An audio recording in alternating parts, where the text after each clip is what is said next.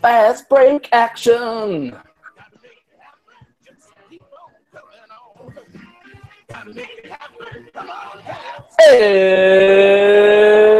It's Matty and Patty, coast to coast from Brooklyn. This is Pat McMenamin to San Francisco. It's Matt Younger. Say hello, yeah, Matty. This is so exciting, isn't it?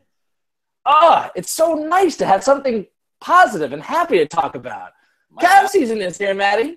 It's here. It's the most wonderful time of the year, Pat. It's the most wonderful time of the year. It's Christmas. Come early in October. It's amazing. Cavs season starts Tuesday night against the eminently hateable Chicago Bulls, and all is right with the world, Matty. Come on, Cavs. You got to make it happen, buddy. Got to make it happen. Welcome to the Cleveland Sports Hour with Matty and Patty, two self-aware but unapologetic homers who spend far too much time watching, reading, thinking about the Cavs, mostly the Cavs, and the Browns if we have to, and the Tribe, we'll get to them eventually after more time goes by. So if you like the informed, intelligent Cleveland fans' perspective, you've come to the right place. Matty, it's the best part is we don't even have this thing hanging over the season. As we thought we were, this whole off season we've been talking about it. You'll get to some stuff, but the biggest one, TT's back. We got TT. We don't have to worry about this. Tristan Thompson, he signed. Matty, how do you feel? I mean, first of all, before we get to anything else in the outline of what we're going to be talking about tonight, let's just get into it with Tristan Thompson and the signing. Number one, David Griffin has balls of steel, right? Yeah. Holy shit!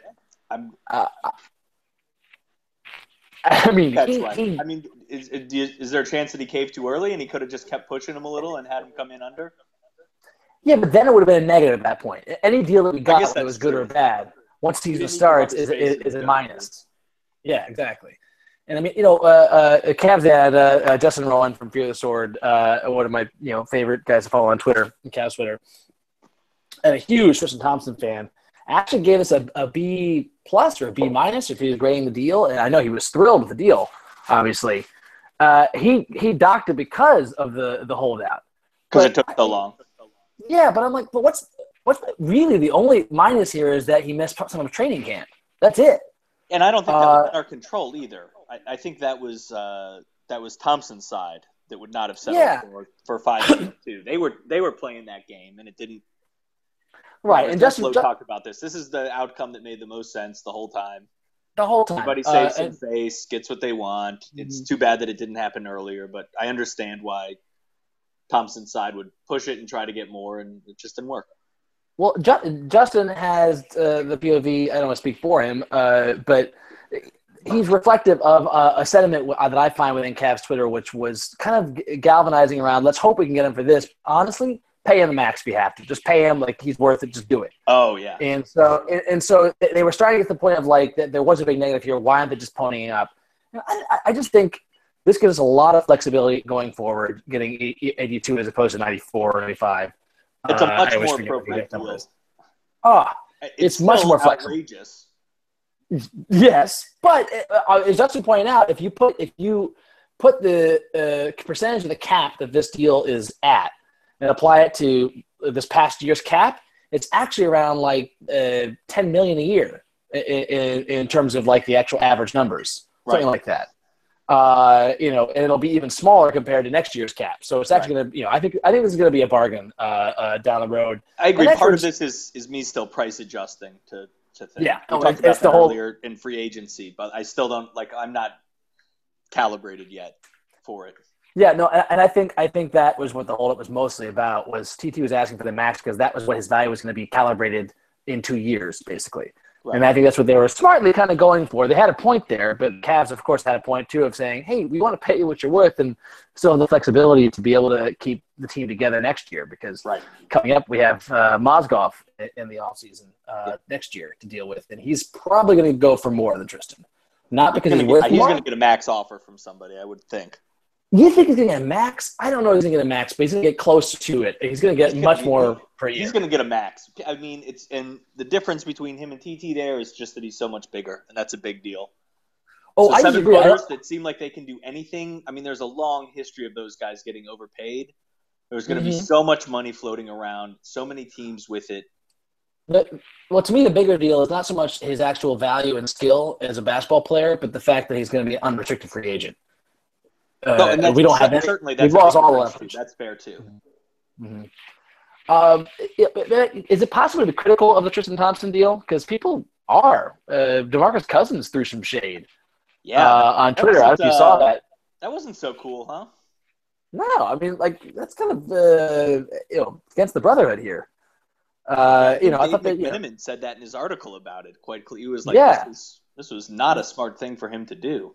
Violating an unspoken code, and also the players are about to go into a negotiating period, right? For the bargaining agreement. This is exactly. Yeah, I mean, they got the deal to come up with, right?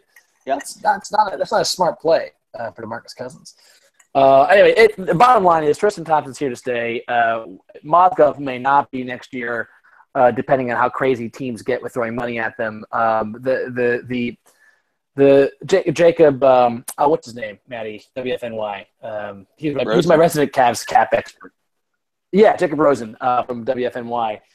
He pegged our available cap space after paying LeBron next year for Mozgov, I think around 19.5. So that might be enough to get it done on an annual basis, unless, somebody gives him a max, in which case that would be you won't be able to pay him. I mean, we could pay him, but then it's going to be massive, massive tax penalties. So let's cross that bridge when we come to it. Yeah. And as somebody pointed out, actually, I forgot about this. I kept saying my big fear was about the triple repeater tax, right? Or the triple tax. It's possible that's going to go away. That's true. That could get negotiated out. That could get negotiated out. Like I don't know how likely that is, but it's certainly something that's on the table and not something we should count on being there.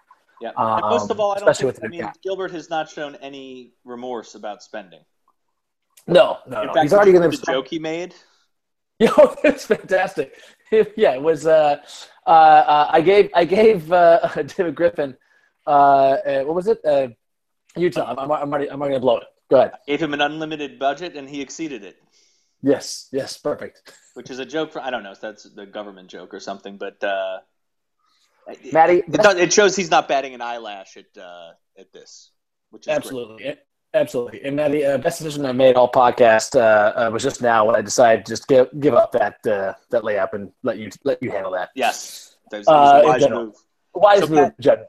Pat, one more thing on TT. I think the funniest angle, and I can't remember who wrote about this, but I think was dead serious, was like, you mentioned this in the last one about his consecutive games played streak that he wouldn't want to break. Yeah.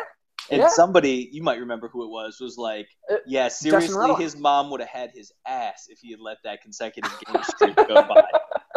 There was no way she was letting that go. So, no, I'm not surprised he signed before the season. Yeah, that's fantastic. All right, so let's get to the rest of the podcast here. Tonight, we're going to give you a forward-looking preview. Not just a recap of where things are now, who made the roster, predictions for the year, et cetera, but we're going to specifically kind of look forward to what to keep an eye on as you watch the games early in the season or watch the box scores and read the game recaps. What are the new X and O sets to be looking for, and what it means when you see it? What are the matchups to look forward to? And of course, who to hate once the games begin.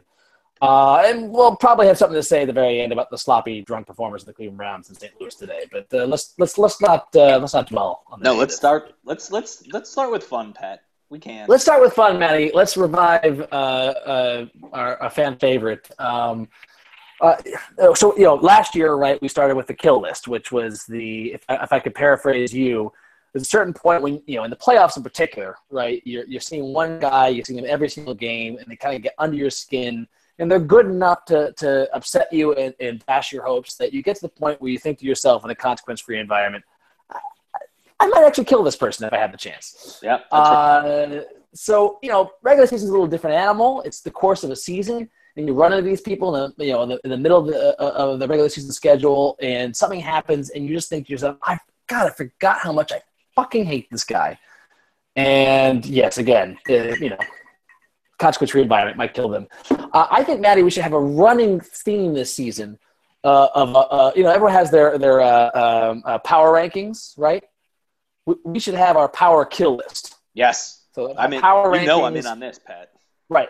We only have so much time. We know I'm going to fill as much of it as possible with blather. So let's make a power 5, okay? Yes. So let's do a countdown from 5 to 1. Going into the regular season, Matty, who is your who's ranking number 5 on your power kill list? This is who I would want to kill right now. So this is not my prediction. Right who I think I'm going to want to kill. Ooh, good question. It's a good point. Yeah, I think right now. Good point. This is I may have that's what I did. Good. Go ahead. This is who I want. So it's you'll see it's going to be heavily tinged by the taste in my mouth at the end of the season. But number 5, of course. I'm going off court a little bit, I guess, but I think this is within the spirit of what we've done here. Pat Riley. Pat Riley. Yeah. Nice.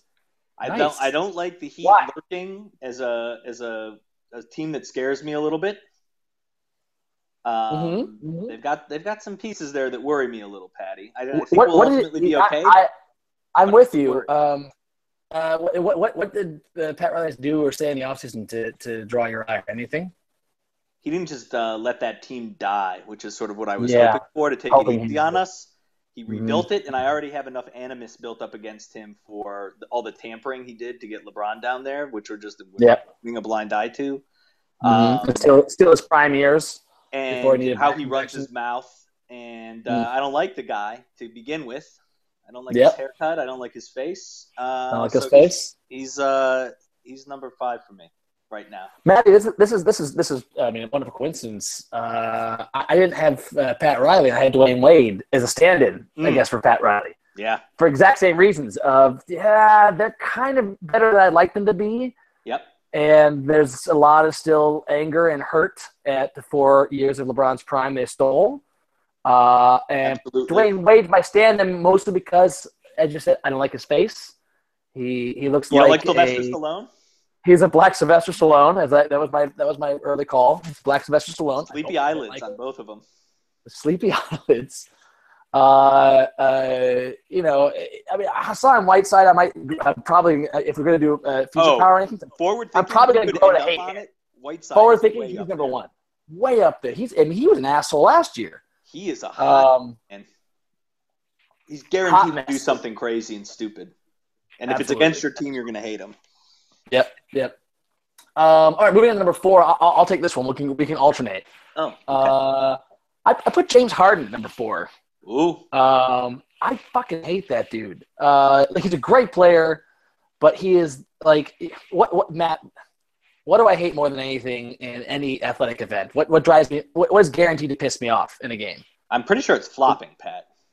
Yeah, well, just refs. Any game, any sport, I get about refs. Generally speaking. And what makes me more angry than anything is a guy who's like a good significant portion of his game and his value is derived from flopping. I don't mean flopping like taking a charge. I mean trying to get a call, faking contact, faking shit to get a call, which I find to be a pussy fucking move. Exaggerating contact, being in the right spot to putting yourself in the right spot to get a call. That's different. That's totally different than nothing's happening. You're just wanting them to blow a whistle and bail you out. It's a pussy move, and James Harden's the king of it with his head flop. He does this head jerk that gets the call every time. It drives me fucking crazy. He's good enough that it's like hard enough to defend a guy like that. When he fucking pulls that shit, I just want to fucking murder him. I agree. I think there are some people that sort of admire that part of his game. I fucking hate those people. I hate those people, and I want to punch them in the face. Pat, does it make you have any sympathy and drop him on the list that he was, it appears, dumped by Khloe Kardashian for the near lifeless poor body of Lamar Odom? Oh, no, that's going to be Schadenfreude. That makes me very happy. Makes me very, very happy.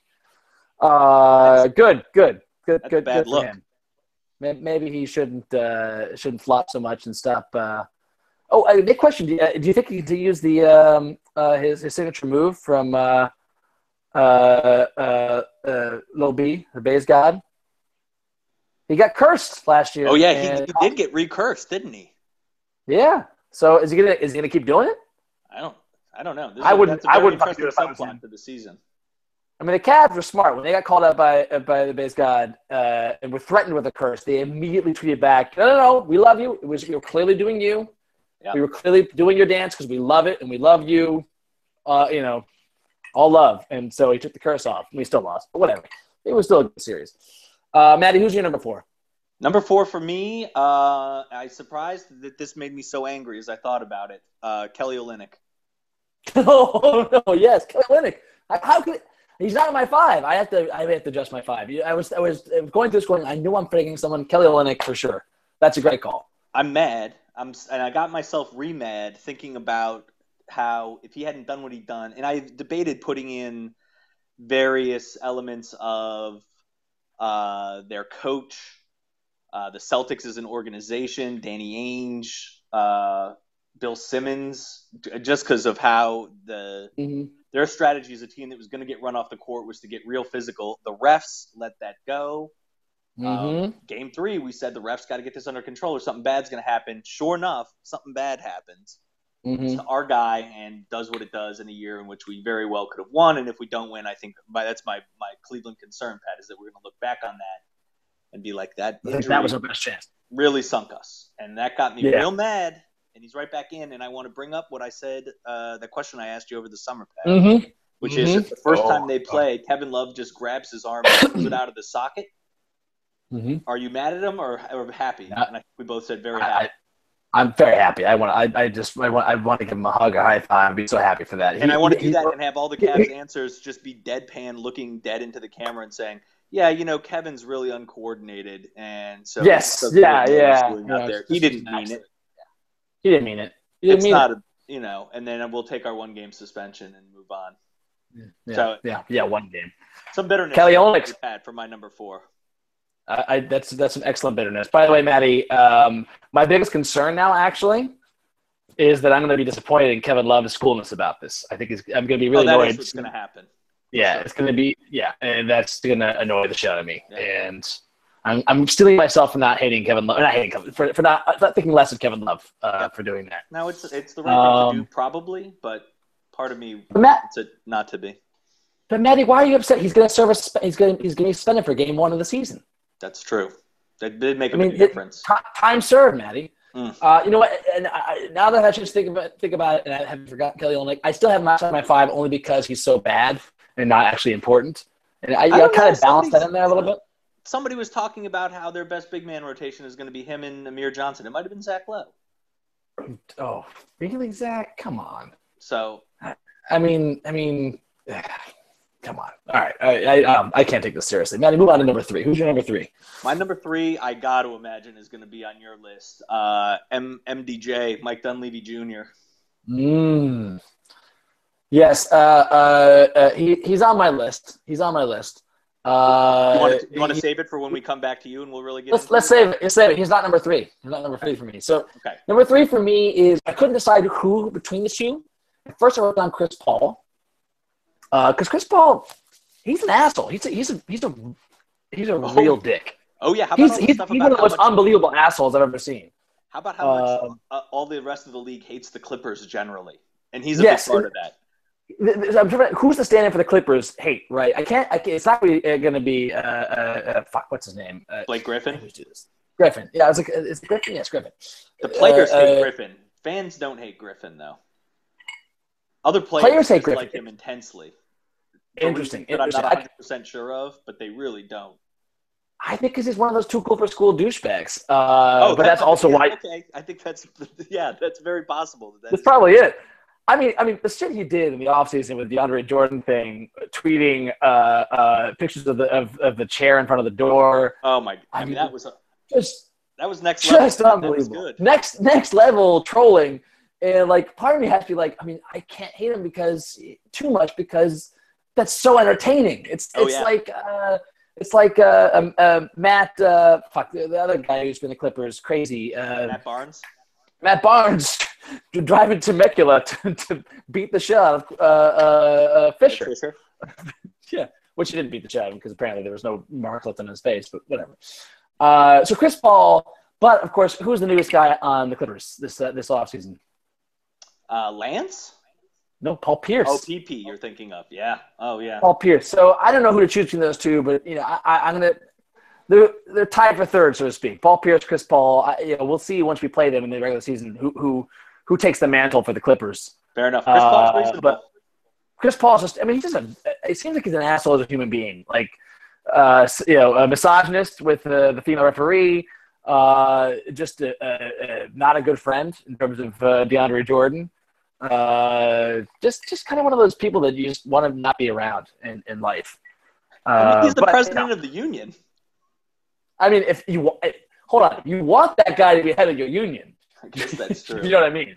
You want that guy. You want me on that wall. You need me on that wall, kind of guy. I guess that's true, and he also has LeBron as his vice president to just smooth things out with people. Yeah, exactly. Exactly. The nice guy. You gotta have the good cop, bad cop thing. Yeah. He's the bad cop. All right, so that's enormous dick. That's my three too. Okay, absolutely. So Matty, I'm gonna you do your number two, so I can you go to number two first, so I don't ruin any kind of surprise here. So what's your number two? My number two is Mr. Joakim Noah. Two bulls in your okay. Go ahead. Tell me why. Maybe three. Ooh, I like this. Go ahead. For why Joakim? I don't know that. I think the evidence is plain. But even though he's benched, he's not even starting. Yeah, I know that's weird. I'm not sure that'll last. I don't know how I feel about that. Starting Gasol and Mirotic. You're going to bring the Mirotic? Mirotic. I'm always calling Mirotic. I don't. Mirotic annoys me, but he does not scare me. So we'll see how long that lasts. I get that they wanted to split up Gasol and Noah, and Noah will do whatever. But mostly whatever means is drive me insane with his googly-eyed monster visage running up and down the court like an animal. You don't think we exposed the Bulls as Bulls? We exposed Noah as don't guard him? I think he really wasn't right in that series physically. We'll see. And supposedly he's in great shape, did really well over the side. So we'll see. I mean, if he's playing better, it's only going to make me angrier. So he's safe there at number two for me. All right. Number two for me is Draymond Green. Oh, Patty. Big time. Which, yes, tells you who my number one is. Well, Draymond Green is my number one, so let's get into him now. That's fine. Let's get into him right now. So Draymond, perfectly fine, number one. But I'll give you my you'll give me your reasons for number one in a minute. Obviously, my number one then is Mike Dunleavy. So let's have our debate between Dunleavy and Draymond Green. Good. Perfect way to do it. So Draymond Green, look, still really funny. The same reason why Blake Griffin, for me, gets a little bit of a pass, right? Because he's entertaining. He's good for the league. The same reason why he wasn't high on my kill list when we went to the finals, right? Obviously, he shot way up with his bullshitness during the finals. He was a terrible he was a fucking liability to that team in the finals. Oh, yeah. That gets glossed over a little bit.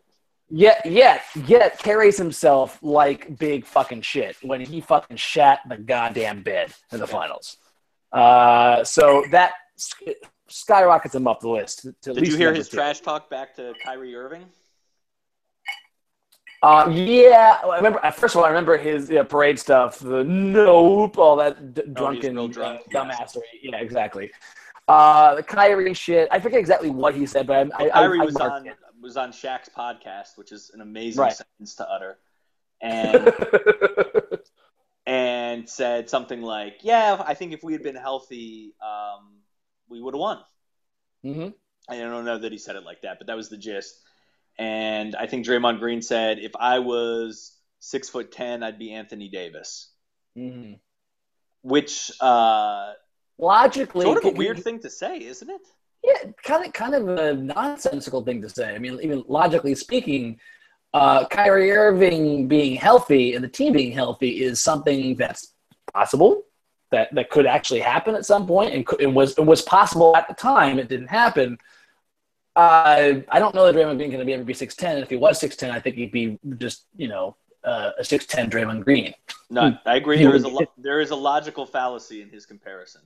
Yes. Sure. So to begin with, but also a little weird to do that with Anthony Davis, isn't it? Yeah, it's kind of like saying, only difference between Draymond Green and Anthony Davis is 4 inches of height? An impossible gulf, an unimaginable gulf. I don't know what he's saying. It's weird to talk about another player that is, a serious rival for them in some ways, depending on how you think the Pelicans are going to be this year, but for the future. Mm-hmm. And to be like, I don't know, just give him that much credit feels a little weird to me. Feels weird to me too.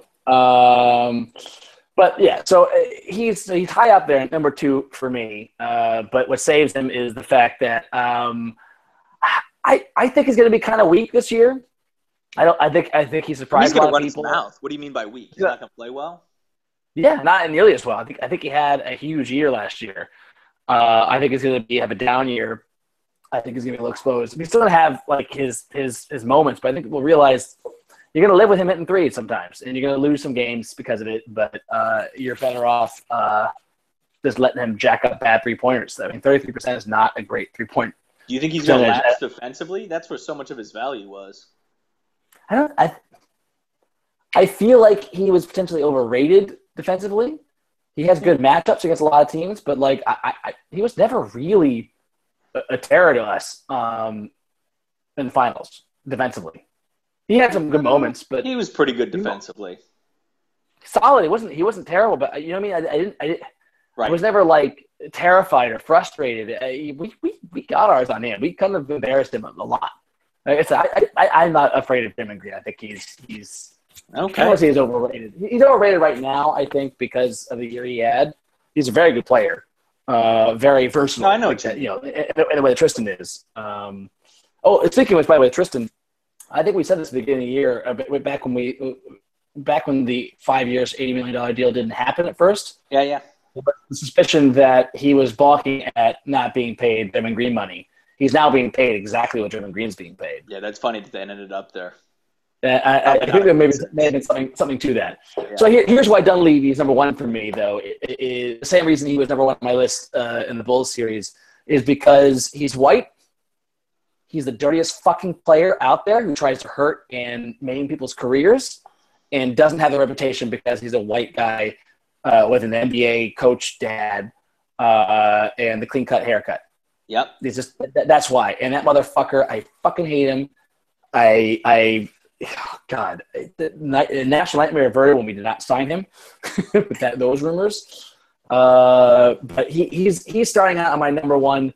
He will probably fall, but right now I'm still livid about the playoffs and how he just probably basically depends how many Bulls games you watch this year, Pat, to see him do dirty stuff. That's probably true. Because I feel like if they were playing the Jazz and he did something dirty, it would piss you off. Yep, 100%, definitely. All right, so we should move on. We spent our first 20 minutes to kill this. Wait, I want to say one more thing about this, which is no. That's what I'm saying. I want you to cement your Draymond Green as number 1 over Dunleavy and Noah.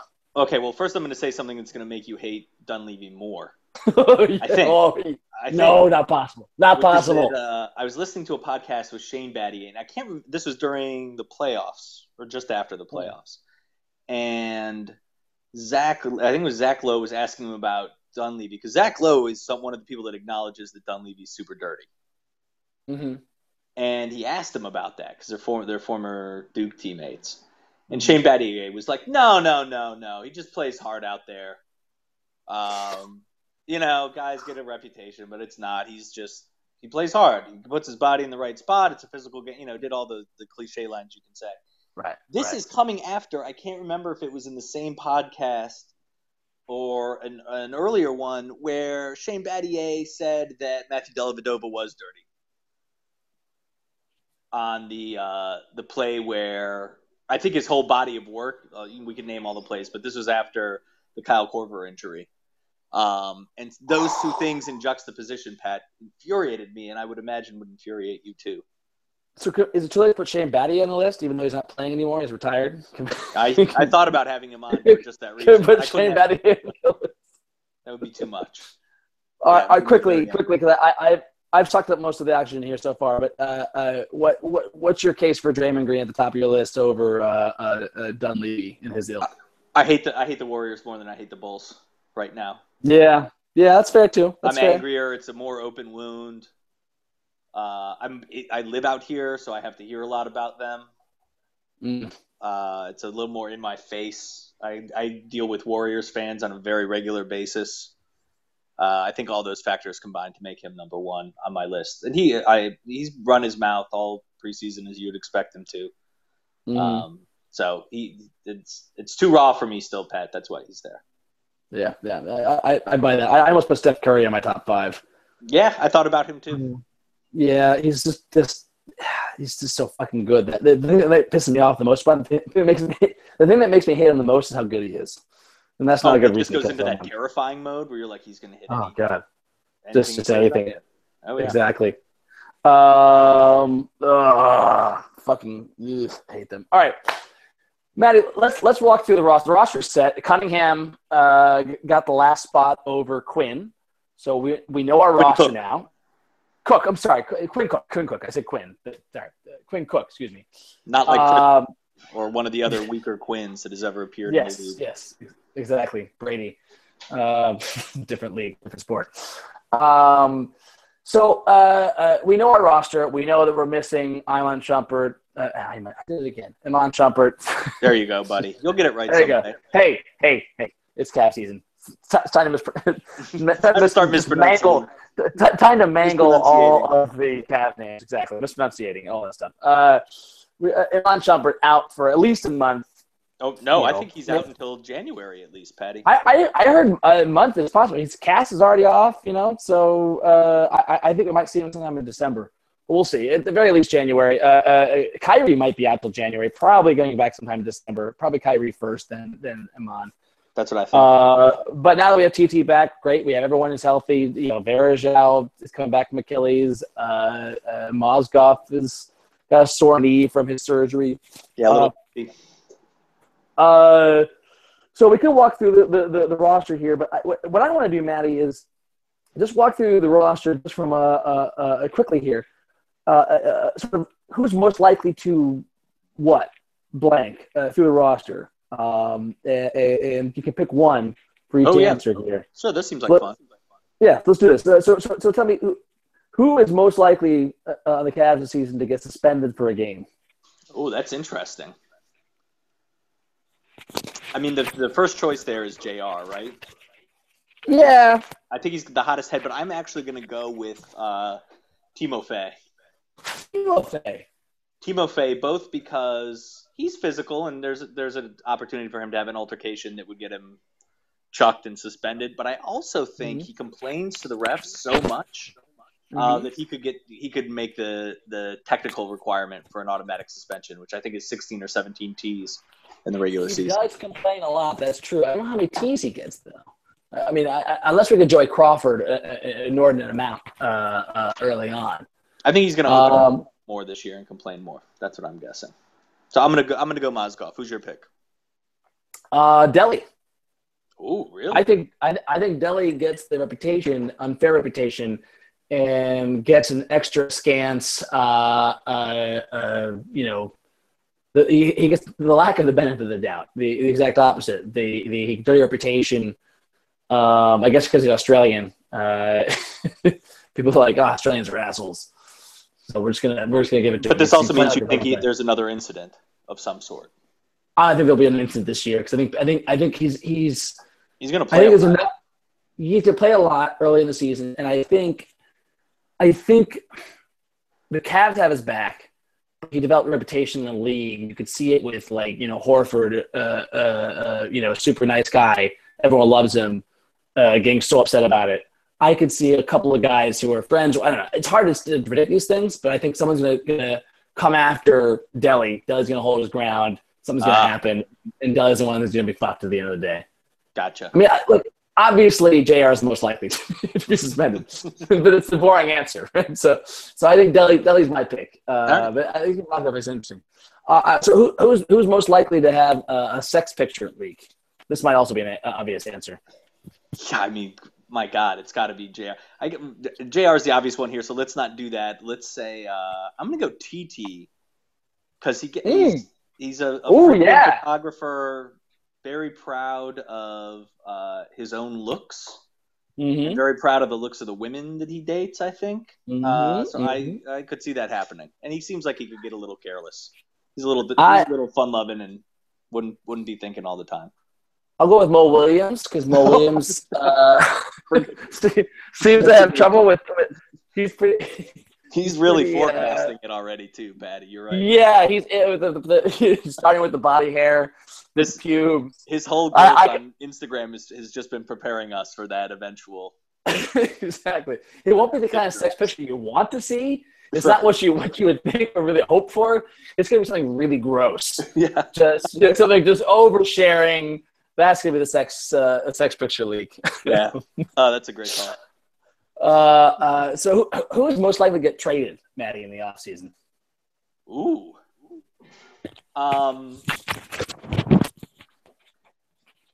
This is interesting. So I think it's got to be somebody with a little bit of upside that we would attach to the trade exemption that the trade chip basically that we have from Brendan Haywood. So I'm right. Let's talk about more there. Yeah, I'm gonna say Joe Harris.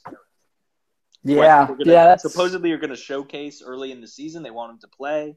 One of the reasons might be to sweeten it up so we can trade him instead of a draft pick or something. I don't know. So I'm gonna say Joe Harris. Yeah, that makes sense. I think I'd pick the same thing. I think Joe Harris is the easiest to move piece. Friendly rookie contract, second round pick, can hit threes, space the floor. He's got to show a little something though, which makes me think, especially at the beginning of the year with Shumpert and Irving out, he might be able to get some run. And the talk around the team that they're really happy with him and think he's going to be good, didn't mesh at all with what I saw in preseason, the little preseason that I watched. And so it sort of feels like they're just talking up the stock right now. Yeah. Who's your most likely to surprise?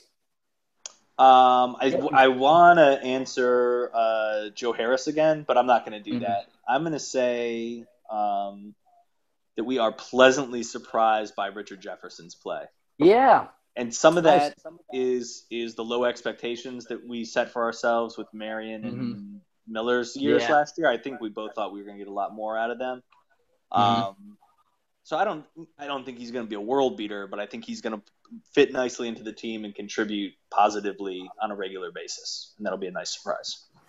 I'm going to say as a big FU to my beloved Cavs Twitter crowd who's so down on Andy. Oh, Andy. Yes. Andy's going to surprise. He's come back with a big year. Although, honestly, I'm probably wrong about this. As I'll explain later why I think Andy's going to have a slow start. But I think Andy's going to be surprised by the end of the year. Surprised just by finishing the season. Which he hasn't done, I think, in 4 straight years, right? Yeah. I think he'll finish the season, and I think he's going to be a really key cog in the playoffs, a key rotational guy. Matty, I have another question for you. Another most likely to. So we have our fantasy basketball draft tomorrow night. Yes. I want to know, who do you think I am most likely to overpay for? Which Cav I'm most likely to overpay for in draft tomorrow night? Oh, that's great. I mean, the easy answer here is Andy, because he probably shouldn't go for more than $1, and you could. I think you might go in on that, but that's not really the spirit here. Yeah. I think you are most likely to overpay for. I'm gonna say TT. Okay. In a 14-team league, it's stretched a little thinner. It's hard. It's hard to overpay for LeBron, right? Depending on what you think about how many games he's going to skip. Kyrie's in a weird situation, so I'm not quite sure what overpaying there means.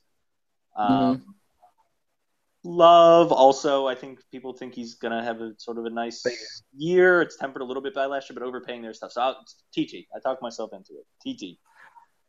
For you, I say Kyrie, mostly because you're going to probably play close to full season value for him, even though he's going to be missing the first two months of the season, just because you love him so much. It's definitely possible. I see that coming. I haven't on my team yet either. Yeah, it's possible for me too. I really wanted him last year, and our friend Skylar kind of screwed me. Yeah. But all right. Well, speaking of TT and Barazell, let's get into the actual X and O's here. the front court rotation now, we talked about it last year in the playoffs about just fans about how deep this rotation would be. It's even deeper now with Sasha Khan. We've got Kevin Love and Mozgov starting. First off the bench, TT and Varejao. And then we also have Sasha Khan. And then on top of that, you have the weird James Jones, LeBron James kind of 3-4 kind of role. And Jefferson plus what? Play small ball 4 too. Jefferson can play small ball 4 too. You're right. Right. And with it, it seems like there's a lot more teams that want to try that this year. Mm-hmm. The Pacers talking about playing Paul George there. There's almost every team wants it as part of their repertoire. Right. I think we can play that way pretty easily. It's super deep. I mean, honestly, just between Mozgov, Love, and Thompson, 3 guys who are going to be paid at or near max contracts by next season. If you just play them for those 2 positions equally for the night, that's 32 minutes apiece. Yeah. That's not crazy minutes for any of them. I think you slice probably 7 minutes off of Mozgov's. I see him playing 25 minutes. 25, yeah. But 32 is about right for Love and probably about right for TT. Yeah, and TT's going to be not. That's matchup dependent too, certainly, and we have the freedom to do that. But this is on an average. I think that's probably about what we want Andy playing a night, right? 7 to 10 minutes. Yeah, at least at first. Yeah, certainly at first. I see him playing eventually 15 minutes a game. And the interesting thing is, TT's going to be TT's our 5th best player. He's going to play the 5th most minutes. Do you know what I mean? He's going to play more minutes than Mozgov. Just because he's more durable. He's going to be playing close to 30 minutes a game, I think, 28, 29, something like that, whereas Mozgov's going to play a little bit fewer. I kind of like to see Blatt alternate the starting center because TT is some people have been pointing out, TT is not really a power forward. He's a center. That's really what his role is because he can't shoot. He's undersized for a center, but he basically does the job passably well. And he becomes much more dynamic and valuable as a center. His ability to chase guys out on the perimeter and guard them and switch, right? So I'd like to see us, based on certain matchups, just throw TT out there as a starter and have Mozgov come off the bench. I don't know how that works into people's rhythm and stuff like that and expectations, yada yada. Yeah, it certainly seems counter to what Blatt likes to do, which is get certainly starting lineup set. And grow from Although there. Honestly, starting doesn't really matter, right? It's just exactly. As long as he's getting the starters minutes and finishing the games, so to speak, that'll make me happy because the best lineup we have eventually is Kyrie, Shump, LeBron, TT, and Love. We alternate Shump in for JR when JR is playing right. Yeah. But what's interesting is that that means we have essentially 4 centers, right? And 1 true power forward in that sense of Love as the power forward, and then you have TT. Yeah, I think you're pushing it too far to call TT a true center. I think we have but I think it's true center. I mean, Andy's not even really a true center. Yeah, and that's the whole point is that TT being a center is all about positionless basketball, which makes the stuff kind of less important. Right. But what are you anticipating from Sasha Khan this year, Patty? I see emergency minutes. I see Mozgov injury minutes. If Varejao goes down, then Khan's the first guy off the bench. I see him as being our perk. He's our emergency minute guy, and I'm sure we'll see him at some point. That's right. Yeah. But because he's apparently still very raw offensively, which means to say, a lot of people say raw offensively. He's 30 years old. That means he's bad offensively. He's not used to the speed of the NBA, Pat. He is tall. He is smart. But he's not good at basketball. So yeah. I think he'll be a useful guy, and more so than Perk, hopefully. I haven't watched him play enough yet. Right. If he's playing a ton of minutes, it means somebody's hurt or we're winning. We're winning a lot of blowouts. Yeah. What's interesting to me is that we're going to see Varejao. Yeah, we're going to see Varejao in an interesting role where I think he's going to be the stretch guy in a lot of lineups. Right. I think we'll see Varejao and TT lineups frequently because Varejao is the guy that can be in the perimeter a little bit and hit jump shots, which is a total change from 3 or 4 years ago. Right. he was like TT before, not able to shoot outside shots, only being around the basket. But you don't want two of those guys. Funny thing is now Varejao can do that, but he's not so nimble on the perimeter to be able to do what he used to do in terms of showing up pick and rolls. Right. So it'll be interesting to see how we use him. To be fair, I feel like Andy's offensive game was always more refined than TT's, even at his rawest. He's a much better finisher around the rim. Oh, absolutely. Dribble. He's a better passer. He's creative. He's more savvy on the pick and roll. Whereas Tristan Thompson's more just earth-shattering on the pick and roll when he gets elevated. But shifting to another thing, with the backcourt's going to be tricky without Kyrie or Shump to start the season, right? We're going to be starting Mo Williams, who is just a sieve on defense, and J.R. Smith, who's solid on defense, but a little bit spacey at times. Yeah. But then after that, there's not much there. There's Delly, first guy off the bench, and then, what? Cunningham? Joe Harris, my friend? Joe Harris? I think they're going to get a lot of minutes from Richard Jefferson at the 2, which scares me. Yeah. That's not a really strong perimeter defense, and that strikes me. Doesn't that sound similar to the first 2 months last year? Very. Just having no resistance at the perimeter, which means that you got guards and wings flying at the rim unimpeded for our rim protectors to stop. Now, we have Mozgov. Mozgov's going to be able to help a little bit, but he's going to break down. Tristan Thompson's not great at rim protection. Varej's not that good at that. Love is not that good at it. Those guys it's really are good. Just Mozgov. Yeah, those guys are good when they have a Khan maybe might be good at it. We'll see. But those guys, Love and TT and Varejao are good when they're in the system, right? When they're in the right position, where they can just play solid defense, man-on-man, one-on-one. I think we're going to see an early. We're gonna have a hard time defensively early on. It's going to be ugly, and I think we might lose a lot of games early on because Kyrie and Shump aren't there. I think we'll start out with that 19 and 20 type vibe. It's going to be ugly a little bit. Offense might be a little bit better, so we might be better off in the win-loss total because we'll have had a full season. You think we're going to be 19 and 20 at the halfway point? No. I meant that it's going to have that vibe. The game, some of the games are going to be ugly. So be prepared, guys. That's what I think. We're going to have some ugly games. I think we're not going to hear any of the panic from the media we heard last year, though, right? It'll be a very different atmosphere.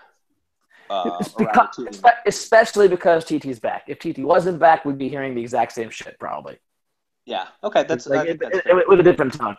So, but that's my concern, and that's why I think Varejao is going to be maligned further by Cavs Twitter because he's going to be having terrible metrics because he's going to be getting guys like he did last year flying towards the rim. And what the fuck is he going to do? Yeah. He's not built for that, and he's going to be terrible at it. So that's my thought about how we're facing that. Any thoughts you have to share?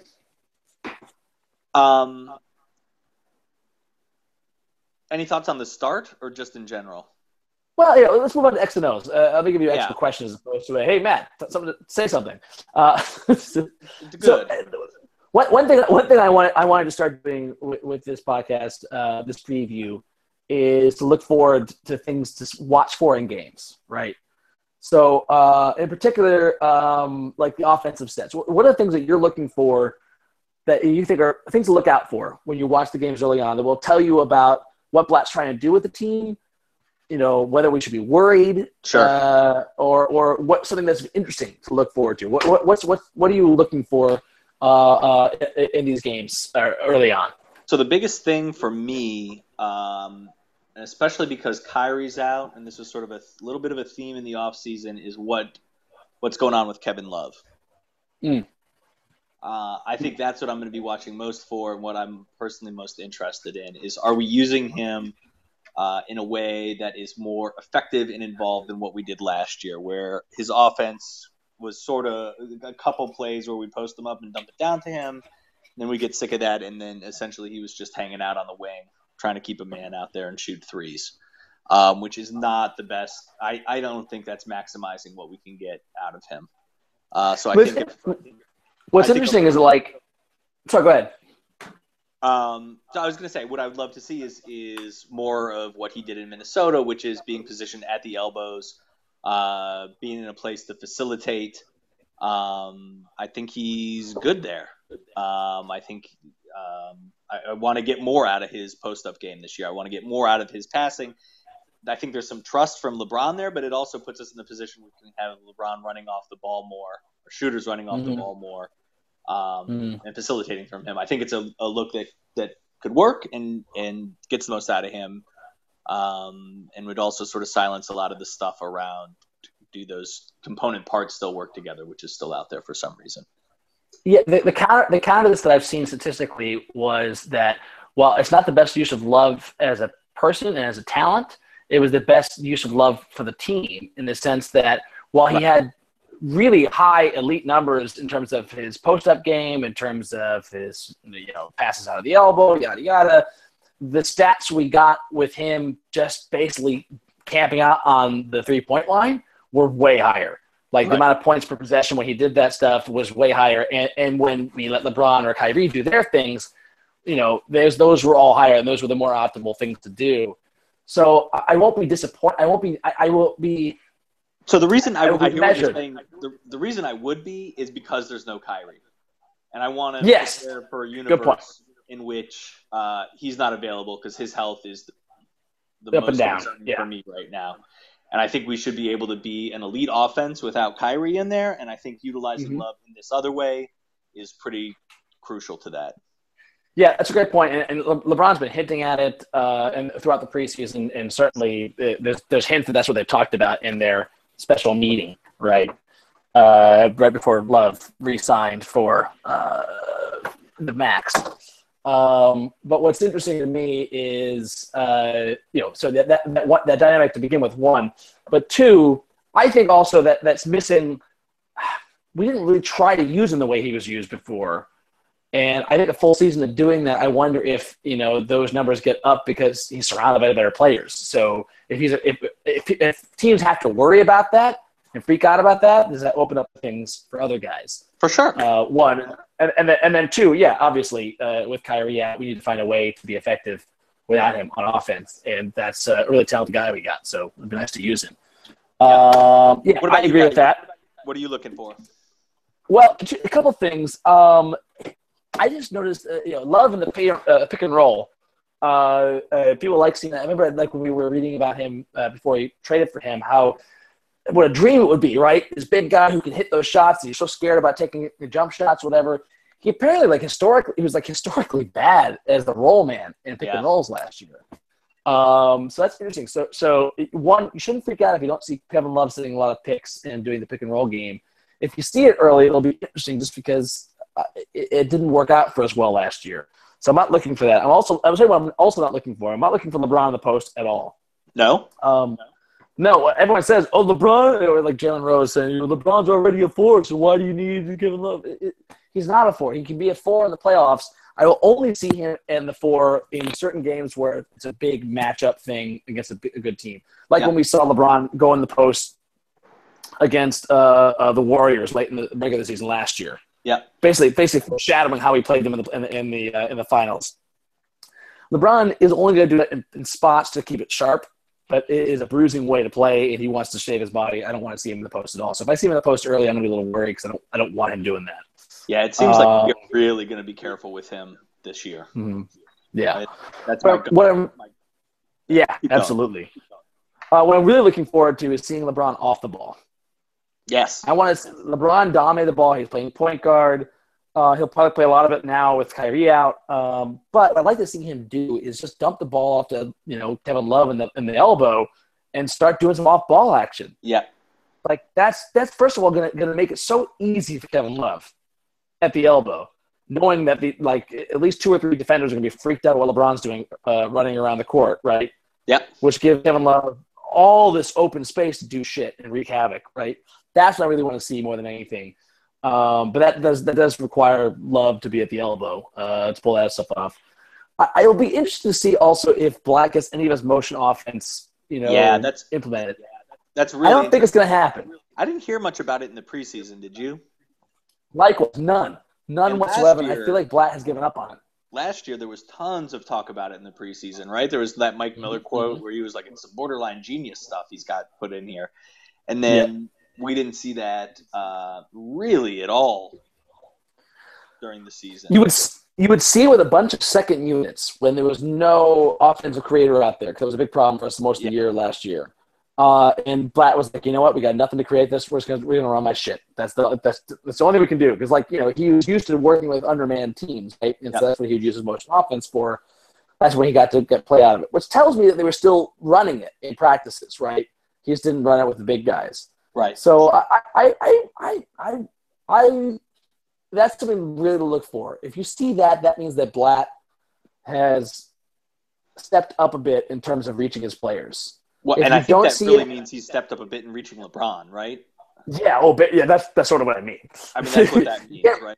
You can't reach the players if you don't reach LeBron. Yeah. But so that'll be a hugely positive sign. It won't be negative if you don't see it, because I can see Blatt being just realistic and being like, you know what, it doesn't fit this team as well.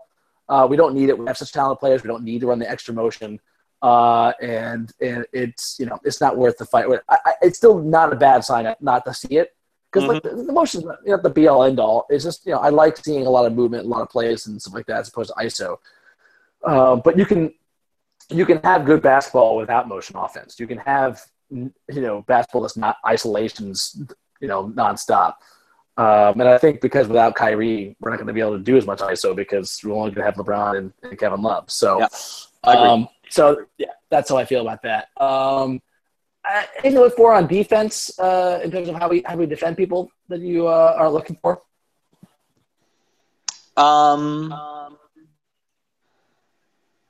So the big worry going into this year is the one you already talked about, which is our perimeter D.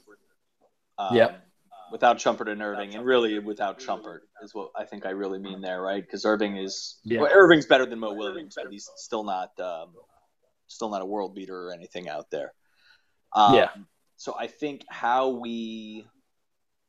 what that man-to-man stuff does to the rest of our schemes and what we allow or don't allow while that's going on, I think is going to be interesting at the beginning of the year. I mean, I'm not going to read too much into it, just because knowing that we have Shumpert ready to come back will change things somewhat dramatically. But I think it'll be a nice little test for us early on. And how much it doesn't end up looking like last year will be telling in some way to me. Right? Like, does that mean Mozgov is enough? Does that mean the team's just together more and knows how to deal with it? I don't know. And I think I may have oversold a little bit too, because JR is better than what we had as shooting guard last year to start the year, which was what? Shawn Marion? Is that who started at shooting guard last year? Can't remember. Remember Mr. Dion Waiters? Oh my God. Have you forgotten him so quickly, Patty? Well, because he got benched so quickly too. I totally forgot that. Yeah, and he was not doing what we were expecting him to do. No. JR has been better defensively for us, at least. Than, miles better for sure. Yeah. So that's an improvement. One, I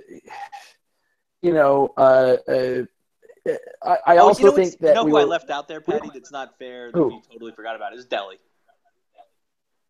Yeah. To the defense? Defense. Yeah. I mean, that whole defensive squad was predicated on Delhi and Shumpert at the guards. And, Delhi isn't a world beater on defense. He is athletically overmatched most of the time, but he's smart. He's smart as shit. When he gets beat, he'll just foul before they can get shot up. Before anything happens, he plays smart. Personnel a little better. But two, I think we also were really over aggressive on hedging on pick and rolls early in the season. And we switched to the ice, which is to force the roll man down the baseline, right?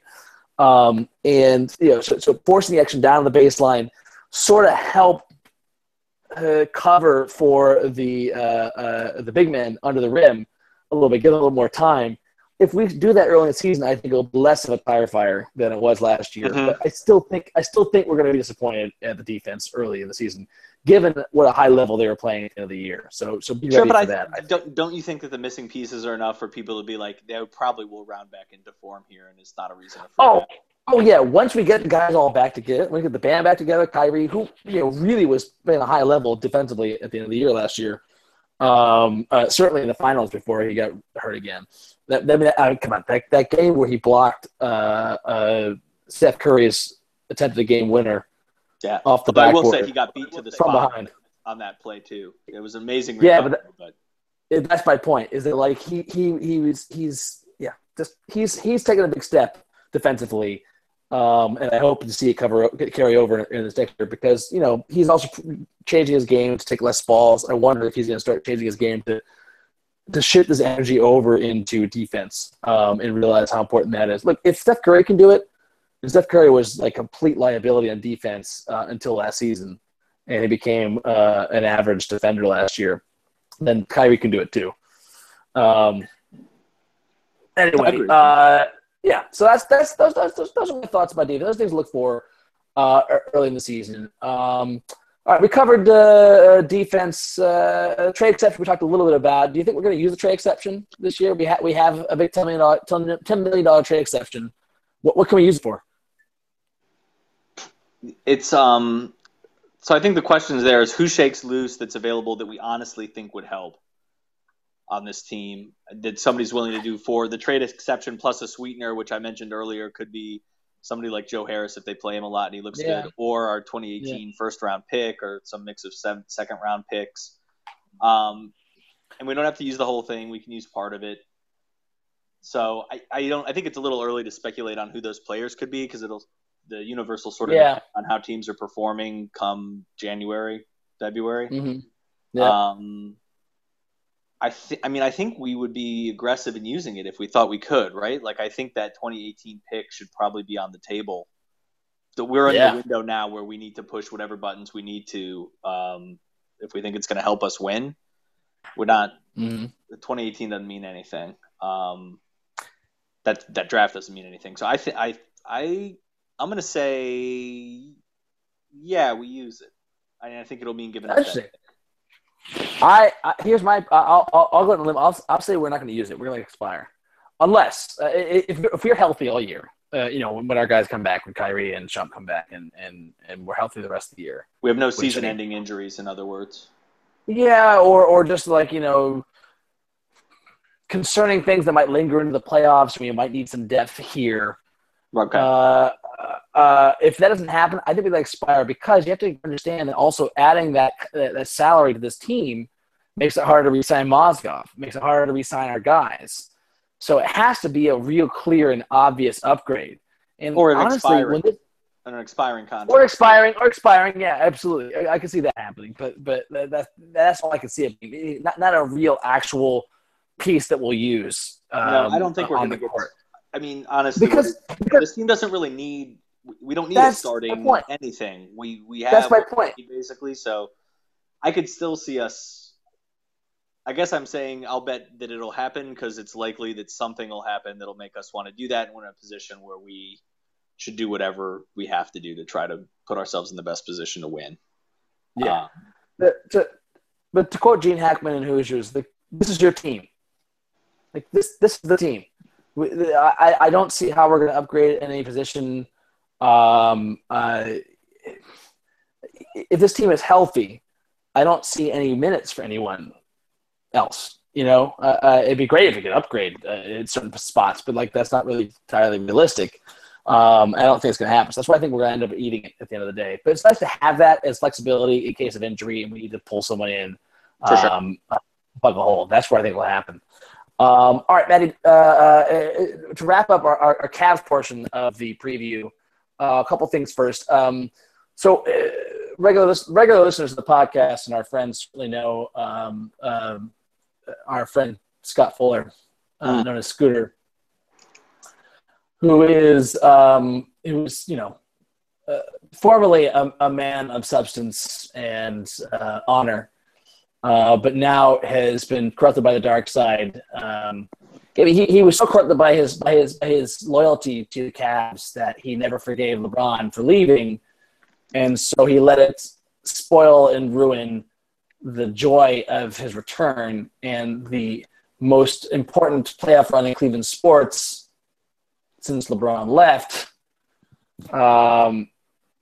He still hates the Cavs, roots against them, is not on board for the ride. My question, Matty, does Scooter do right by his hometown at any point this season? Do you think there's any chance he's around? He's so prideful and stubborn. Mm. So prideful and stubborn. He won't. I see the good in him, Matt. I see the good in him. I know he wants to do right. Scooter, if you're listening, I haven't given up on you. I believe in you. I can see the good in you. The stubbornness has overtaken him. Come to the good. Come to the light side. He won't do it. Don't give in to anger, Scott. That way leads to the dark side. You're not helping with this either, by the way.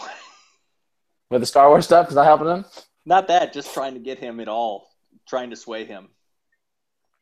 Because then it's going to make him feel like it's not his decision. You know, he's super stubborn. Yeah. I think it's the deep psychosis that's behind all that. Are you telling me I need to treat him like my 4-year-old child, and when he's misbehaving and just ignore him? Pretend like he doesn't exist and ignore him entirely? Yeah, and then the behavior will correct itself? I still don't think his behavior will correct itself, but that's the only chance you've got. All right. Scott, I know you love my attempts to get you to, be a man and cheer for your hometown team. If you don't want that to stop, you need to just, do what's right. Otherwise, I'm going to start ignoring you. I'm going to treat you like a child. That's what's going to happen. All right. Maddie, win predictions. Look forward to watching that. Yeah. Win predictions. What are your predictions on the season? Well, how many wins are we going to get this year? I think we win. What did we get last year? 53? Something like that, yeah. I think we'll do I'll give us one for the effort. I'll say we'll do 54 this year. Oh, okay. I'll say 57, 58. I think they're capable of doing that. I think they just take the foot off the pedal a bunch of times during the season. I think LeBron totally 60 games. They don't rush Kyrie back. They don't really care. Totally agree. Home court in the first round, and maybe that's even enough. They could finish the 3rd seed and be okay. They're going to feel I just think the dysfunction in the first 2.5 months of the season will be dramatically less than last year. Yes. So even though we're not going to get full strength first 2 months of the season, we're not even going to be in first place. We might not even get the first seed in the East, and that's why I believe that. But I think that we're going to get closer to 57. Like we'll get at least 4 more wins, I think, out of this team. Okay. Even with the foot off the pedal. I put in here on our outline postseason predictions. I don't like that. Do you want to give? No, I don't want to do it. I don't want to do it either. Fuck that. We know what's at stake. It's championship or bust, and this team's certainly built for it. And fuck it, we'll see what happens. The predictions would say more about us than they would about the team. Yeah, exactly. I'm very uncomfortable with the fact that the GMs. It would just be if I thought I was jinxing it by saying it or not. It would have nothing to do with. It would be my own stupidity. Precisely, in silliness. So instead, let's talk about the first week. This week we have coming up. Tuesday is the season opener at Chicago. We start the season on a back-to-back on the road. I know, it's pretty rough. Fuck you, NBA. Against two playoff teams, Chicago and then Memphis. Yep. Fuck, man. Jesus. So anyway, Tuesday Chicago, Wednesday Memphis, and then Friday our home opener against the Heat. I mean it's not murderer's row, so to speak, but it's rough. Oh, it's a tough opening. 3 and 4 nights. The Heat wasn't weren't a playoff team last year, but they're certainly expected to be this year. Yeah. That's rough. How do you see this going? Let's get your prediction on the first week. We could just sort of do like a week by week prediction thing. Sure. So I think we go 1 and 2 here. I think we get because it's at home. I think we get the Heat. But I'm going to say we drop Chicago and Memphis. That's Memphis's home opener, Chicago's home opener. I have to feel like it's sort of like not as bad as last year's, but so you're saying we're going to start 0-2? We underperform a little bit. I think we lose that. Memphis jumps on us on the next night, fully rested. 1 and 2, I say. What about you? Yeah, I think 1 and 2 is very likely, but I want to say 2 and 1. I want to think that we steal it from Chicago because I hate those motherfuckers. I do too. But I think I'm going to get angry starting the year off. Doesn't that seem most likely? Yeah, no, the thing that worries me is that 0 and 3 is actually a real possibility, just because how discombobulated we are. How TT's only got a couple of games to practice, and We don't know what LeBron's back is like. Kevin Love is not like, has only been playing a couple of minutes here and there. He's not full 100%. We could totally start 0-3. So call me roll, everyone. I think 1 and 2 is but I agree with you. I think 1 and 2 is the safest bet, which is hard to say. But that's a tough slate to start off on, and we're not at full speed here. So let's move on to the rest of the NBA before we move on to more depressing matters. Matty, what are the teams you're most scared of this year? Well, in the East, Can anyone challenge us in the East for real? I mean, I hate talking like that, but who's the real scare? A team could definitely get a better record than us, right? I don't think I'd bet on us getting the top seed easily, but yeah, playoff teams that could do that. I think it's Chicago. Mm-hmm. God, I feel like Atlanta's going to slip. I don't think the Wizards can make that jump. I know some people are really high on them. I think they're going to be fine. I just don't think they're going to go up that much. The Heat scare me, but I don't think will really get there. And not Toronto, Boston's not going to be that good. So I think it's really Chicago.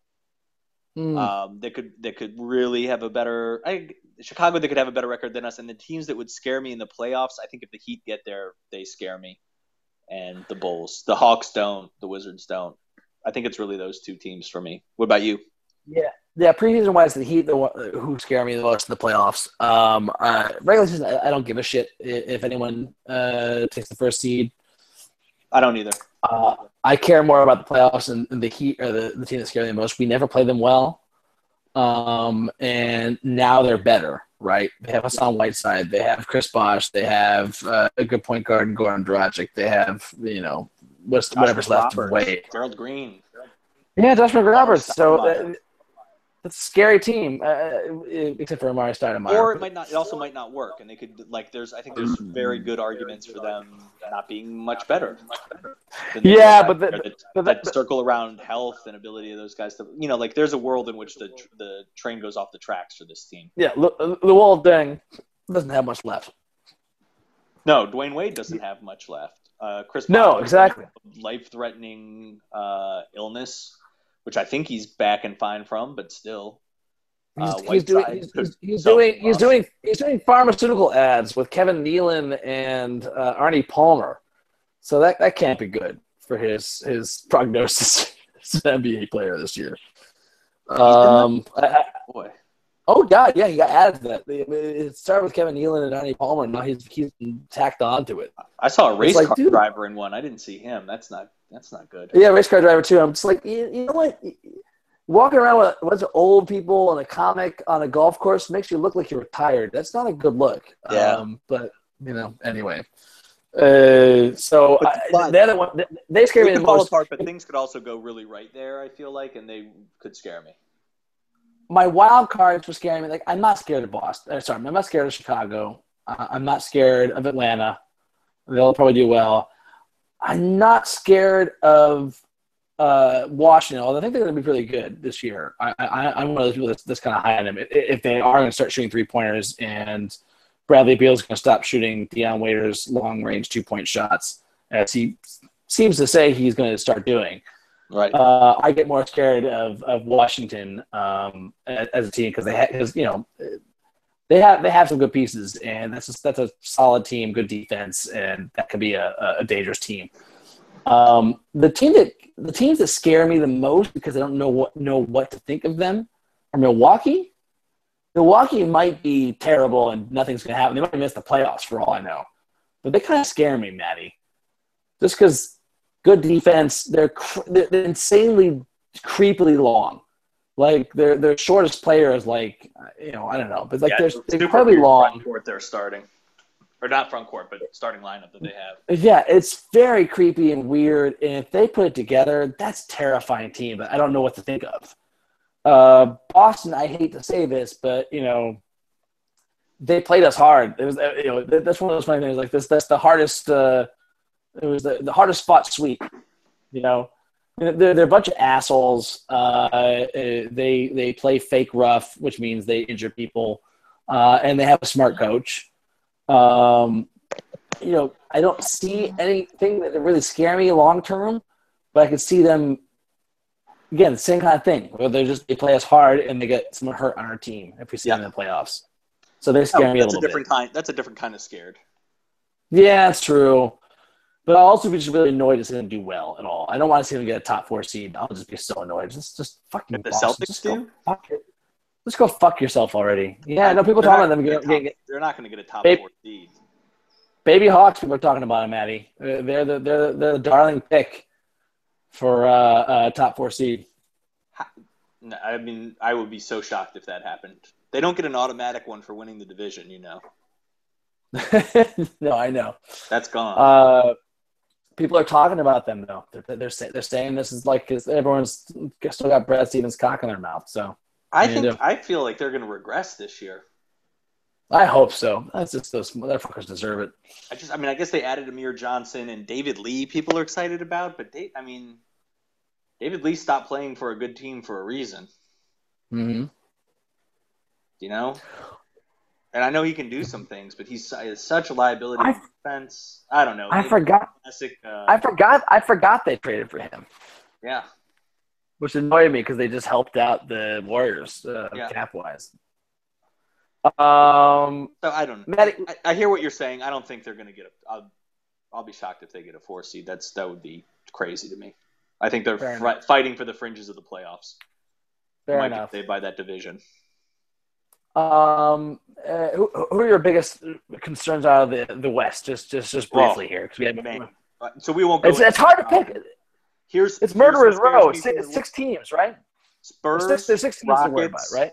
Spurs, Rockets, Warriors, Clippers, Thunder, Memphis. I don't think Memphis. That'd be my 6th. I think Memphis is past their window. Honestly, I don't think they can get through it. They don't. You're probably right. There's certainly 6 on my list, but I put them in the window because of how they play defense. But like, there's a world with the Pelicans if Anthony Davis just goes absolutely bananas where they could scare me. But they're not going to get through. I think it's those 5 teams are the teams that could get through in the West. Yeah. And so that's who scares me. Anybody else, like Utah could be frisky and. I don't know. Right? Sacramento, I guess. Sacramento people think might make a little leap, but we're not going to see any of those teams in the playoffs. So no. Who are out of those 5 or 6? Who are the 1, 2, 3 scariest? Gosh, I think it is Warriors. Agreed. Warriors number 1. Rockets. Interesting. Rockets. Spurs. And it's interesting. I think I'm going to put the Clippers there now. Yeah. No, that's my 3rd. Is the Clippers? Rockets are 4 for me. I just. Who do you have up there? The Spurs. Spurs number 2. Just with LaMarcus Aldridge and Pop. I started with Zach. They're old. I think they're a little too old. I agree. They're getting older, but they've been too old for 5 fucking years. That's true. And Kawhi Leonard's real good. They could be so good. Danny Green. That's a nice nasty. That's a nasty 3 players to roll out there. The Spurs will have to be bad for 4. It's one of those things like with I don't know, Half-Lifes. They have to be buried and dead in the ground for 5 years before I stop being afraid of them. Yeah. They're creepy, scary. That's a good point. Maybe I've just been brainwashed from listening to Lowe say this, but the Rockets, man, they also have a certain train wreck potential to them, but that's a really deep team, man.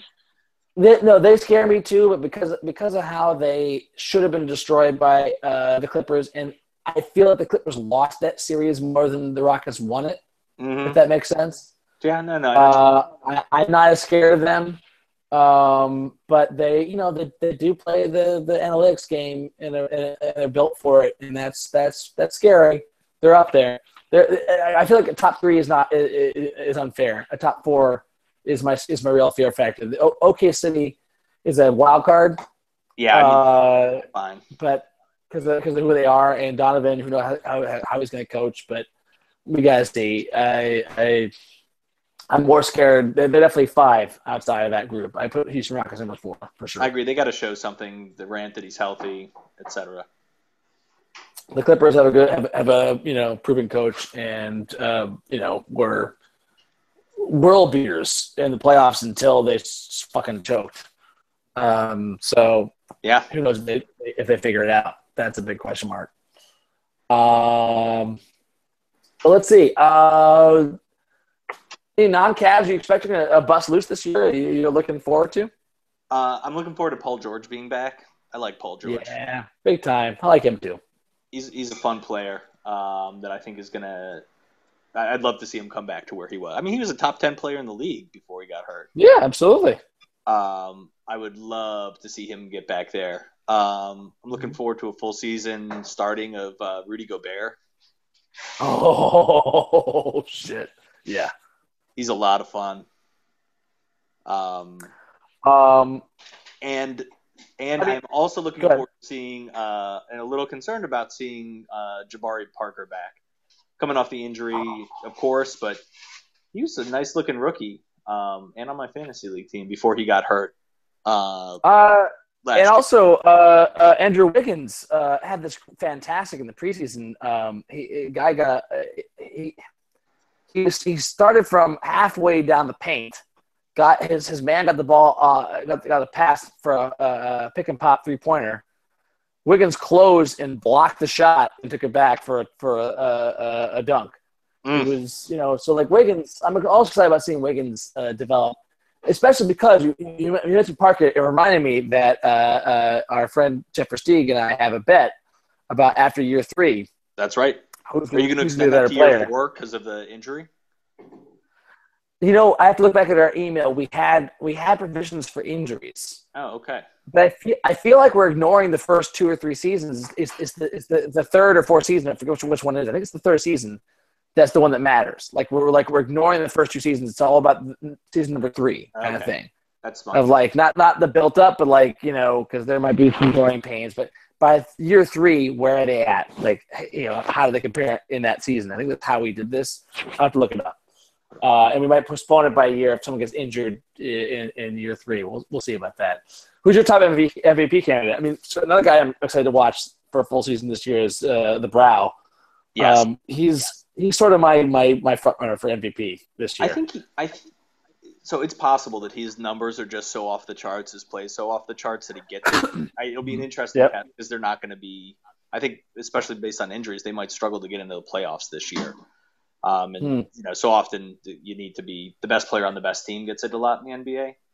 Right. So he's in the top. I'd put him in my top 3 if I had it. I think any Cav is going to hard. I don't think LeBron's going to play enough. Kyrie's not going to play enough. I don't think Love has the cachet to get into that now.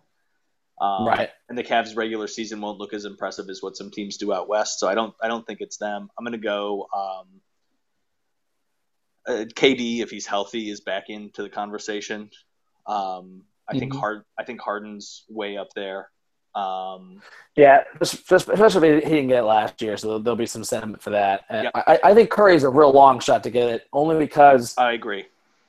The groundswell of the feel-good story last year, the unexpectedness of his ascendancy, but also he played so amazingly last year. I mean, he's got to like completely match it or exceed it. Yeah, I think he's likely, which is certainly within his ability. Yeah, I think that's a likely thing to happen. So we'll have to see what happens. All righty. Now should we move on to Saturday? Sure, we can move on. I don't want to take a lot of time with it though. No, we're already like an hour and a half into this, so should probably move quickly to wrap this thing up a little bit. I don't think this deserves a lot of time. So the Cleveland Browns played a football game with the St. Louis Rams. What I watched, Pat? Yeah, it's a technical term for it. In America, they call it football. I have a big question though. Did Bo play? Did Dwayne Bowe play? Pat, our weekly update. I did not see Dwayne Bowe on the field today. I believe he Bo was a healthy scratch. Scratch. I've seen some tweets before the game saying Dwayne Bowe is practicing like he's going to play, but of course he's going to be a healthy scratch. So weird, isn't it? Can someone has someone not made a Panda Watch gift for Dwayne Bowe? It should just be a video of his locker to see if it's getting cleaned out at any one moment. Nope. Bowe Watch. Still hangers in there. Is he playing? He is still not playing. $9 million guaranteed. I have nothing to say about the game per se. I mean, well, I'll say this. Nothing. I have something to say about the game, but I'll say it quickly, which is this is a surprisingly encouraging game given our low bar in terms of how most of the game, isolating 6 plays, was played. Our offense, most of the game, was good and moving the ball. Our defense, most of the game, was big stops.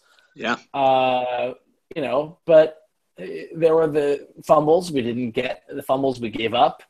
Can we stop, Matt? Can we please, for the love of fucking God, stop throwing swing passes that are anticipated and so obvious so that the receiver catching the ball turns around and gets popped. Like, I've seen this play like at least 7 times where a guy gets a swing pass on a little bubble screen and gets destroyed. Yeah, it happens so often. Stop calling. Flip, stop fucking calling it. They got it. They know what's happening. Stop calling it. Jesus. It's just this team is so terrible. Real bad. But as you pointed out for the game, there were some good. I mean, we were playing like a real football team. Yeah, there's the kindest interpretation of this game is, I was texting this with you, my brother, right? There were 5 fumbles. We only recovered 1 of them. That's a little bit of bad luck, right? You think we'd get one of those others, I guess. That fumble turned right into a score, obviously. I think the refs did us no favors today, and I know it's a stupid thing to say in a game where you got blown out, but that holding call on Joe Thomas on the Benjamin catch, I thought was a terrible call. Horrible call. It was borderline because he did have his hands when a player is perpendicular, when the shoulder's perpendicular to your chest and you have your hands in them, that's a hold. It's sort of the same way when a player is when a defensive player is on the outside of the pack trying to chase a running back, and he looks like he should be able to get him, but somehow he's being touched by the offensive lineman and he can't break away. Right. And all of a sudden, it seems like he's moving through molasses or something like that. That's one of those plays that's like an obvious hold. It's the kind of thing where you just automatically throw the flag. When you get in that position, you go, "Oh, that looks like a hold. That's a holding play." That happened on the touchdown run for Todd Gurley today at Orchard. It was the most obvious hold on the fucking planet, which makes me say, Matty, bring it back to our series we had in the playoffs. What the ref? The Cavs. What the ref? What the ref was that?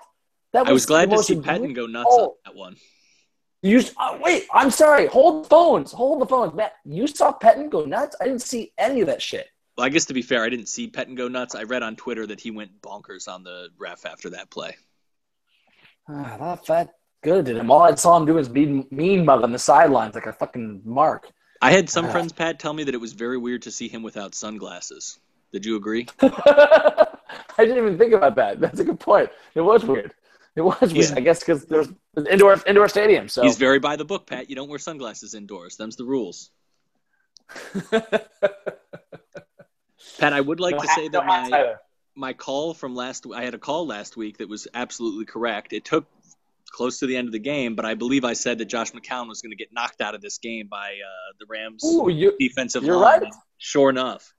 You're right. He should. I think he got knocked out in the first quarter on one of those hits. Maybe the one where he got hit out of bounds late and didn't get called, obviously. Yeah. And then slid and hit the wall or whatever, and that was where he really hurt himself. And I feel like he played through the game with that injury, and eventually when he got one more hit, he was like, all right, that's it.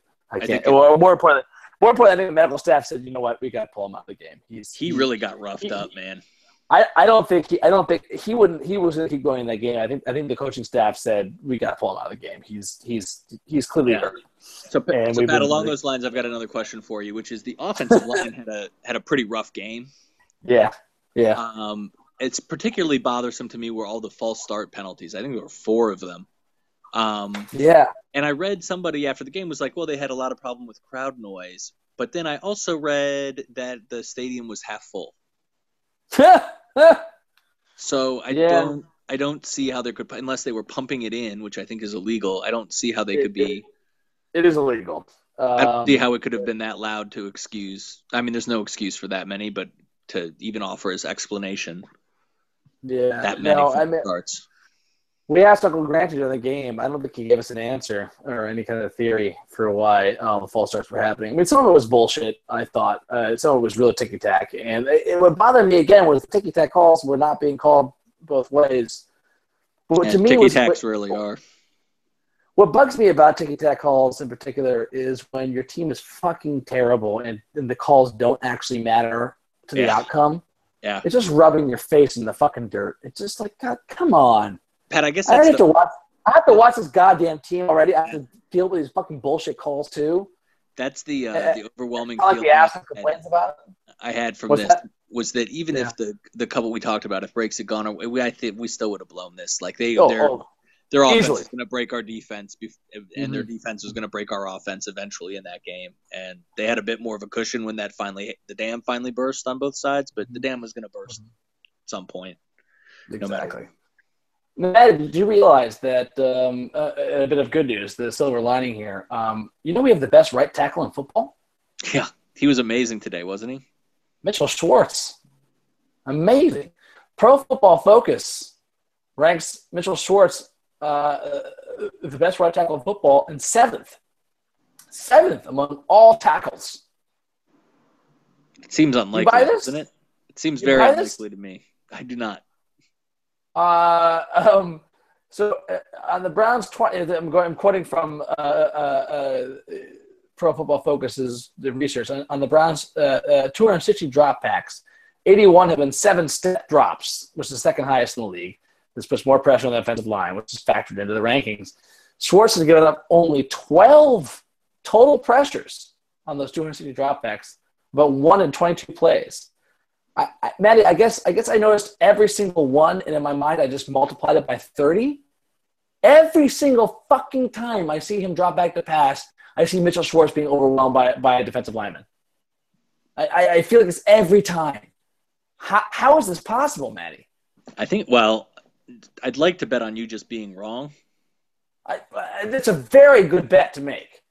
I'm wrong about many things, especially. But I will agree with you that Mitchell Schwartz is the best right tackle in the league does not pass the eye test to me.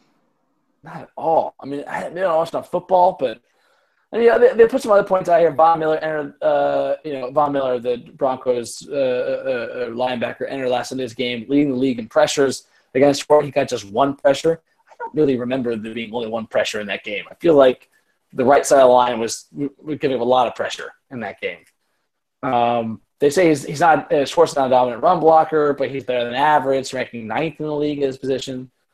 Joe Thomas, by comparison, ranks 4th among all tackles. So he's only 3 spots behind Joe Thomas. Really? It doesn't add up. Pro Football Focus. I don't know, man. They gave McCown an initial grade of minus 2.3 for his game against the Ravens, a final grade of minus 0.3, 0 being an average game. That's 0 is an average rating, basically, right? So a minus 2.3 after he threw for 457 yards and 2 touchdowns against the Ravens. That seems weird. I mean, guys, it's embarrassing. I don't get it. I mean, honestly, if Pro Football Focus was right, then we'd have a better record, right? We'd have. I mean, just that's almost indisputable. Jesus Christ, guys, get your shit together. All right, Matty. Anything else you have to say before we wrap up tonight? Honestly, this was a depressing game. It's a depressing season. It doesn't change how I feel so much. Let's see what happens next. This wasn't a fireable offense game to me from a coaching staff perspective. This was a did you know favors, did you know harm kind of game. Mm-hmm. So end of the year, Matty, you keeping this coaching staff as of now? Right now, at the end of the year. Right now, I'm keeping them. Right. You're firing them? I'm probably still firing them. Yeah. The only reason I don't fire them is just because continuity. Continuity for continuity's sake. No, that's really what I'm thinking about. Yeah, but I feel like they're still. Right. I don't see any hope. Yeah. And there's no point in keeping a guy for another year that you're going to fire next year. Why would you keep a guy for one more year that you're going to fire next year and delay the process of starting over? Right. You're delaying everything. You're wasting years by keeping them. I hear that. So I'm still firing them. Yeah. I can't end on this fucking note, Matty. What are you looking for tomorrow, Tuesday night? Cavs Bulls. What's the one thing you want to see happen that you think is going to happen? Cavs Bulls. The one thing I'd love to happen is just a nasty TT rebound and throwdown on or around Joakim Noah. That would make me very happy. I don't need a win tomorrow night. A win certainly would make me happy, but just a rejuvenated TT in there doing something to the guy I hate would be a lot of fun for me. What about you? Hey man, I'll throw to you. I'll say anyone. Actually, I'd love to see Mozgov. Mozgov's great there too. Yeah. Skygov, just throwing it down over Joakim Noah. Or honestly, I would just love to see Dunleavy get just caught in the crossfire and just be caught down. Like he has no business being down there for that moment, but I would love to see it. That would be a lot of fun. That motherfucker. I'll go one step further. I'd like to see a season-ending injury to Mike Dunleavy. Let's just say it. Hey! I'm thinking of the entire league's health and well-being. Oh, that's very utilitarian. I like that. Utilitarian. I don't like utilitarian arguments, but in this case, I'm thinking of the greater good. Yes. I think he needs to be sacrificed. Right. But most importantly, I would love to see no injuries this week. Really great. Amen to that. Amen to that, buddy. Hey, Matty. Cavs basketball is back. It starts Tuesday night. I am excited. Happy days are here again. Happy days are here again. That does it for the Cleveland Sports Hour. The Cavs tip off the season on the road against the Bulls Tuesday night, followed by the Grizzlies Wednesday, then our home opener against the Heat on Friday. So watch all that stuff. We'll be back next week to break down all those games and console each other on another likely Browns loss to the Arizona Cardinals. For sure. We'll try and spend less time on the Browns as best we can. Until next time, this is Matty and Patty saying,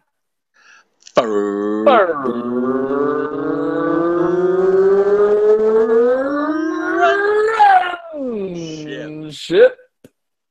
We got this down. This is good. I like it. Take care, man. All right. Go Cavs.